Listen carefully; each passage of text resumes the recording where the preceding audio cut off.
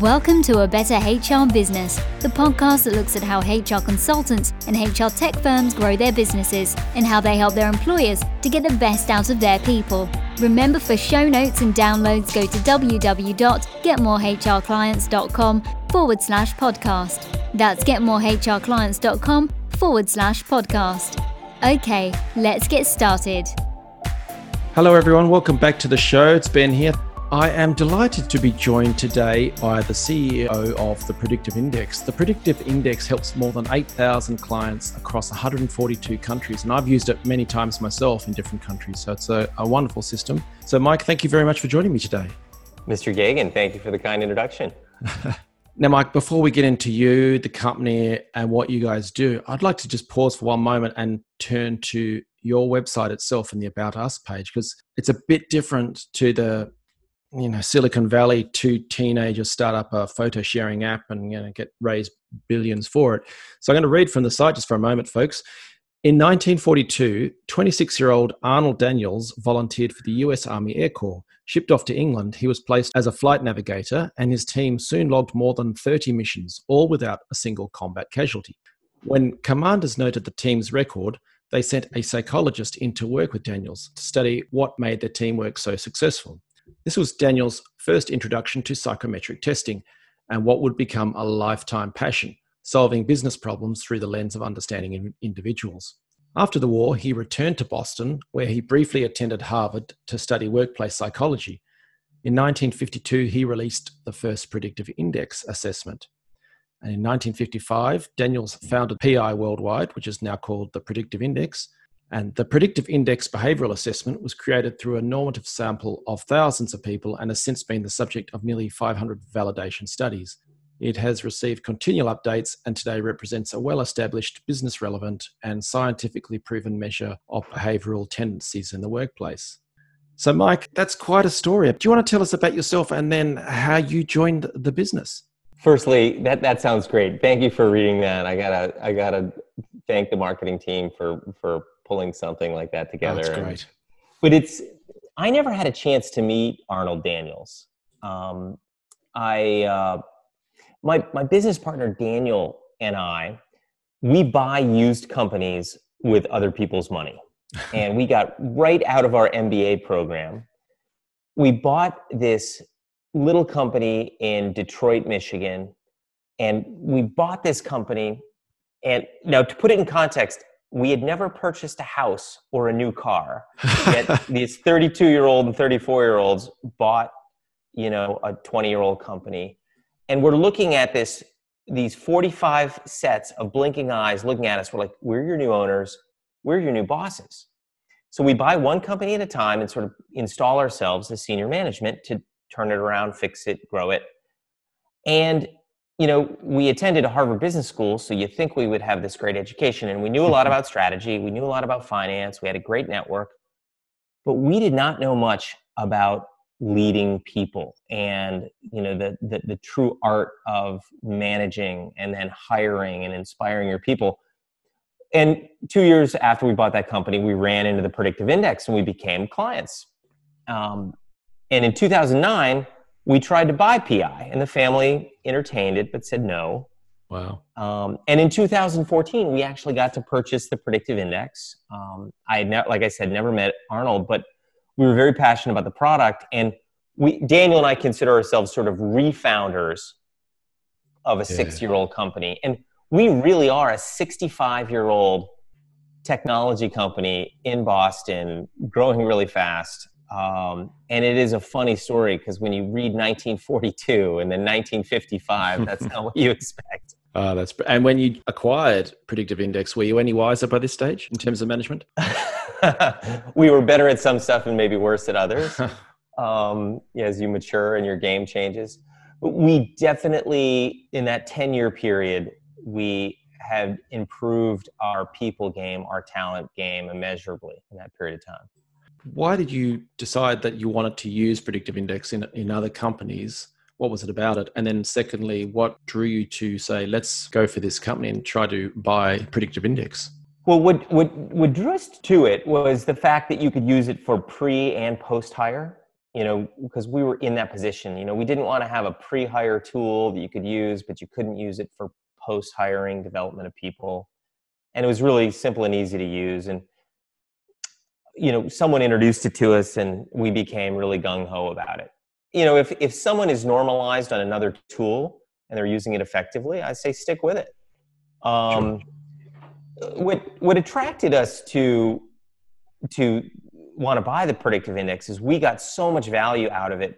But when we met it, in 2006, it was underinvested in. The family wasn't reinvesting in the company. We knew they needed a new website. We knew that they needed a refresh of their distribution and value-added reseller network. We knew that there was so much more that the software could do, that it was just sort of like we saw low-hanging fruit everywhere on this really gifted product. And we wanted to be to use your term, the blokes to go do it.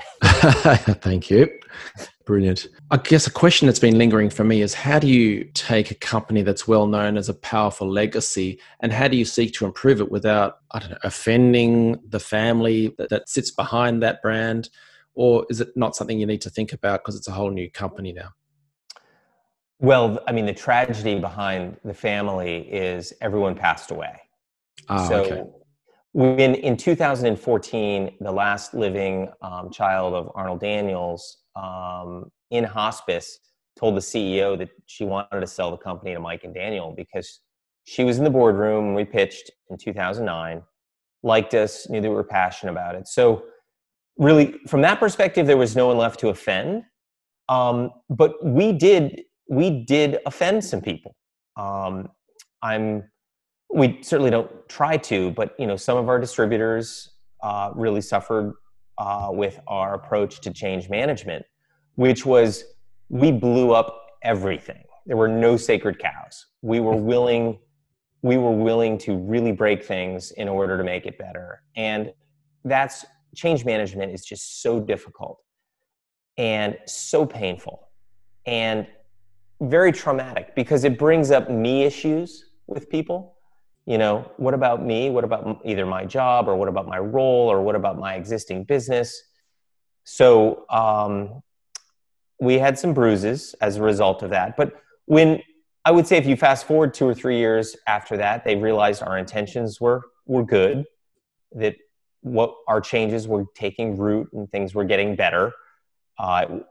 And now you build a lot of trust, and those same people who we had frictions with are some of our biggest champions. I ran a virtual conference at the start of 2020, and had a couple of speakers in there talking about acquisition of HR companies and things like that. You mentioned that your business has been modeled around buying other businesses with other people's money. How did you actually structure it? Did you do that in the case of the purchase of PI? Well, when we bought our first company, we didn't have any money. We had debt. So it was forced upon us. And we're on our fourth platform company. We've made other acquisitions with the platform, but we consider PI as a platform. Daniel and I put a lot more of our own capital into each successive deal because we had capital to put in. But we did the same model. There are 18 investors. In our first deal, we started with 10. And I think if you are successful, your investors attract other investors. They tell their cousin or their friend. And we grew the pool of investors. But most of these people have been with us since our first deal. And they backed us when most people wouldn't. And, as we started showing, successful, purchase and then sales and return, that I guess we're a better bet these days. But the same group and the same fundamentals and very similar structure. Okay, so that's very interesting. So for this purchase or acquisition, did you need to show what your plans were, or by now they'd said, no, we trust you, off you go? Or did you actually need to demonstrate, well, here's where it stands at the moment and here's what we have planned? For instance, you mentioned a couple of things, the website and the distributor network. Did they need to know the plan? And then secondly, what did that plan entail? Actually, we still show our plan from 2014 to this day, because I think it's very relevant. We do a deep analysis of what we think is good and bad about a company. And we start with, is it an attractive marketplace? How is it competitively positioned? What value are we planning to add to it? And the reason I show this to every new distributor or value-added partner, because I want them to see that what we saw in 2014, a lot we accomplished, but those fundamentals are still there. It's still a very attractive market. We're still really well positioned, and there's still a tremendous amount of value to still add to, the company, and to really to the category of talent optimization. Definitely. I want to sort of get into the plan and the things you did to develop and grow the company, and then also some other opportunities for growth. But I know you have grown revenue in a pretty big way. What have you achieved there so far? And I know we've had coronavirus step in and interrupt things, but are you pretty pleased with your growth so far? Yeah, yes. We're certainly very pleased. Even though it was 60 years old, when we purchased it, it was doing 16.5 million.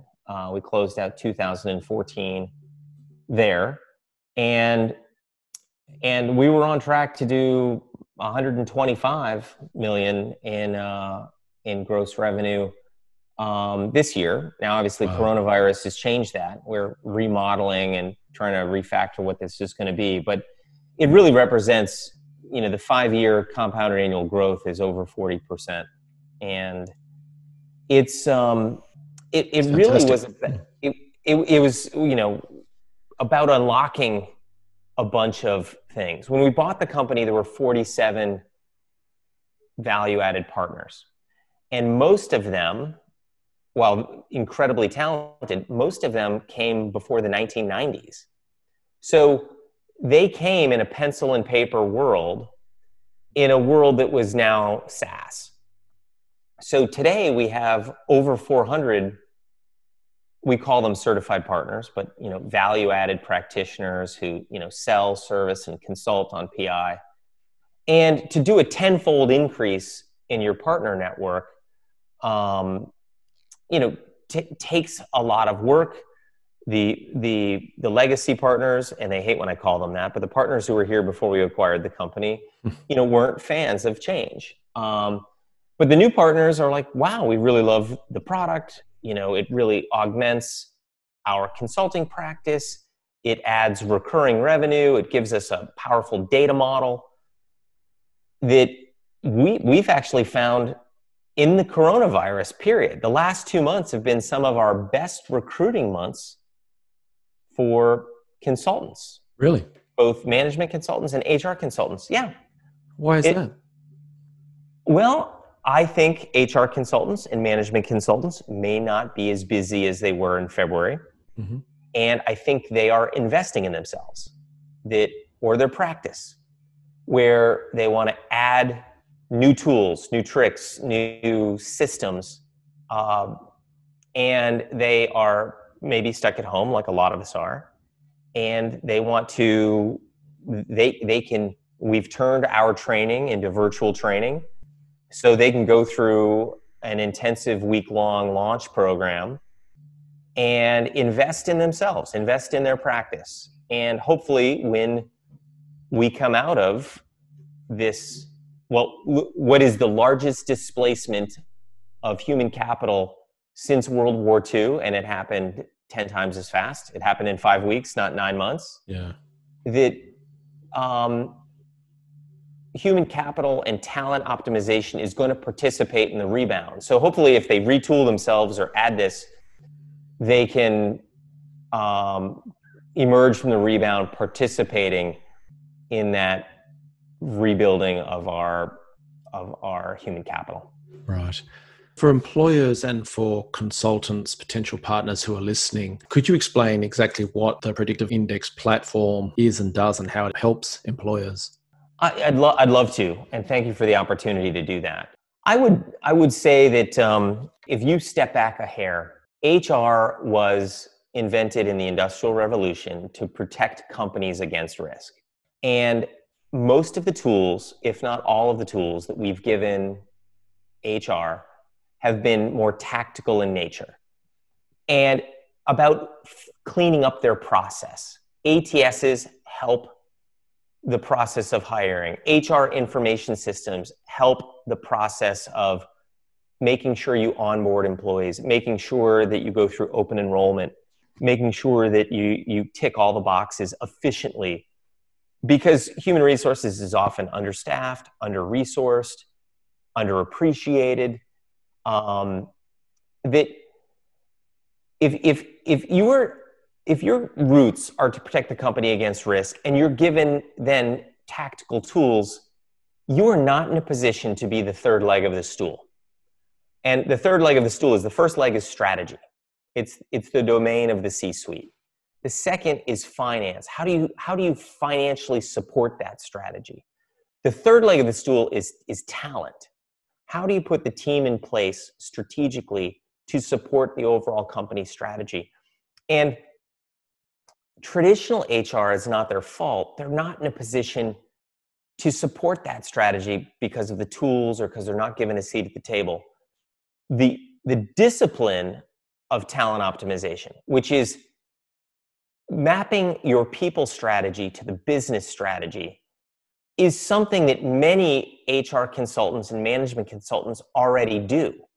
What the Predictive Index actually does is gives them tools to do that much more scalably and not customized for every company. The frameworks, the assessments, the models, the reports, the pre-scripted consulting packages. So there are a lot of people in your audience who are strategic HR people. And I would just say that the Predictive Index is a tool suite, is a system, is a platform that could help them bring it to their clients more scalably. Yeah, definitely. I can remember one context that we used was involved as part of our business turnaround process. There's a very clear-cut consulting type of project that people can get involved with. What types of employers does the Predictive Index help? It's really a cross-section of the economy. With 8,100 clients, we're everywhere. B2B, B2C, small companies, large companies.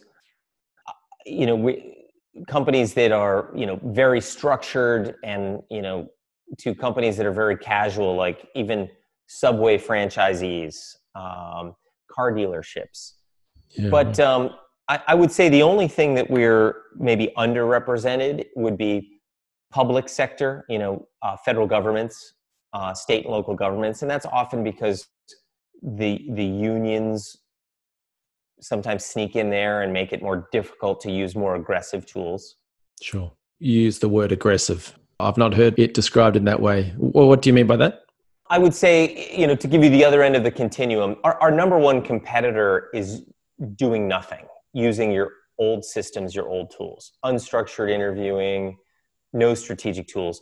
Aggressive is sort of giving into some of these, models, machine learning, artificial intelligence, scientific models, and, Sure. tools which help you rank and prioritize who you might hire, who you might promote for this role. When I say aggressive, it's just vis-a-vis the status quo. Yeah. Okay. So classic change management in an industrial workplace, unionized workplace anyway. What are the main methods you guys are using to grow? It's really supporting our partners. If I gave 10 CEOs a login to our software platform, a few of them would get it, but not all of them. Whereas if I could get them in front of, one of our certified partners and the login, then it's there that it's brought to life. People, we sort of, it's sort of find enlightenment. You almost need a bit of a guide to change your attitude about how you can think about your talent strategy, and your people much much more thoughtfully, much more strategically, and really as an offensive tool. Definitely, yeah. What do you see the future holding for the field of HR and for employers trying to manage their talent? What do you see coming down the line? Well, I like to. Are you familiar with the Moneyball movie and Yeah, the sabermetrics and the revolution that's happened in sports in the last 30 years? yeah.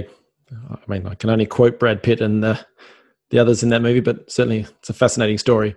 Well, it's the story of how Billy Beane, who is the manager of the Oakland Athletics, sort of changed baseball forever and really all sport. And what I don't want to go too into the nitty gritty, but 30 years ago, baseball scouts used to qualitatively measure baseball players, Yeah. much like having someone come in an interview and asking them unstructured qualitative questions. And today, those same scouts are sitting in a basement with 5 screens in front of them, looking at analytical data, trying to predict the future of talent in their field of sport. And it happened in baseball, and it's gone to almost every sport, and it's changed sport forever. Yeah. You know, I hope in 10 years that the talent space with business is much more analytical, using much more metrics and data models to predict success. It's not the only thing. You still have to make sure you have fit for your culture. You still have to make sure that these are people you want to work with, that possibly share your values. However, there are things that they should be doing, and I hope that in 10 years they look back and say, God, why did we do it the old way? And you know, I sometimes feel I'm walking around with a 2x4 whacking people in the head saying, why are you doing it the old way? Yeah, definitely. I'm certainly seeing more of that. And on a slight side note, I think that kind of data analytical approach could have positive spin-offs, particularly in areas of diversity and inclusion and avoiding bias and all that sort of stuff. So it certainly is a tool that can be used to improve diversity and inclusion. Anthony Williams, who's the chief human resource officer for Akamai, which is a very hardcore technology company. The higher the tech the company, the harder the diversity and inclusion, or I should say diversity. I shouldn't speak about just inclusion, but it's difficult because of the biases in STEM. And they're using heavy quantitative analytical tools to try and approach and defeat the diversity issues. And it's so important to what we're doing. We're stronger, more diverse, and we're stronger when your teams are more well-rounded. definitely. Now, before I start to let you go here, can you just dive into the Certified Partners program in case people listening would be interested in that? Is that something that's still open? And if so, how does it work? And what would people do next if they want to get involved? Oh, it is certainly open and encouraged. I think there's, becoming a partner is one of the most popular sections on the Predictive Index website. Oh, okay. Predictiveindex.com. But we do have a recruiting team, which will help people think about, one, our recruiting team will help understand, what is their practice? What are they currently doing? Is there a good fit? Are there other examples of people being successful like that? And then they walk them through, the economics and the requirements. But we are very committed to our partner channel that on average, we give 50% of gross revenue to our partner network. And we give away so much, margin because we want them to have a sustainable, healthy practice that they need to be able to rely on the economic contributions so they can commit themselves to it. And I encourage if people in your audience are interested, there's nothing more important than we do than finding world-class partners who can help evangelize talent optimization. Brilliant. And I'm sure there's support and training or resources that would help them get a foot in the door and or develop relationships with potential clients. One of the most used things for our partners is just talking about how can we help? Would you like us to? We've offered them a free option to take people through a resilience series to just say, how is your team dealing with this change, and how can we make them a little more resilient? And all it is this stance you're opening, which was, how his sales changed was just people don't want to be sold to today. They want to find out, how can you help them? Definitely. And it kind of leads me into the second last question of what advice would you have for other HR companies that want to grow or continue to grow, or at least stay afloat in these challenging times? And I'm guessing part of that is just offering help to employers. But what's your advice to other HR companies that want to progress in these difficult times? Well, I think all HR companies need to change the dialogue. The fact that human resources is underfunded, understaffed, underappreciated, and often viewed as a cost center, that the onus is on all of us to change that tragic paradigm. That HR deserves a seat at the table. The modern organization is 65% of the costs are people related, and if we don't change that, if we don't change that attitude of C-suites, and there are those who are enlightened, but if we don't change collectively that attitude, we're never really going to be able to move business the way that talent and human capital can. Definitely. Okay, so if people want to learn more, partner with, or become a client of Predictive Index, what should they do next? Well, I certainly, you went to our website, predictiveindex.com. There's a way for them to sample some of our assessments, or go through a demo, or become a partner. There's a lot of great thought leadership pieces, and I hope they enjoy it. But and locally, they may even have a certified partner near them who could come and visit them should they want. And like you said, we're in multiple countries. We have clients in 142. We probably have partners in over 50 countries. But Ben, thank you for asking. That's great. I hope people want to do that outreach. All right, Mike, you've shared so much valuable information and shared some great insights. So thank you very much for joining me on the show today. Really appreciate it. Ben, thank you for the great line of questioning. Thank you for what you're doing to move human capital and human resources forward, and for being a thoughtful asker of questions. Thanks, Mike. Thanks for joining us today on A Better HR Business, the podcast that explores the world of HR consulting and HR tech businesses. For show notes and downloads, go to www.getmorehrclients.com/podcast. That's getmorehrclients.com/podcast. Remember to subscribe and share the show with any friends who are busy growing a HR business. Thanks, and see you next time.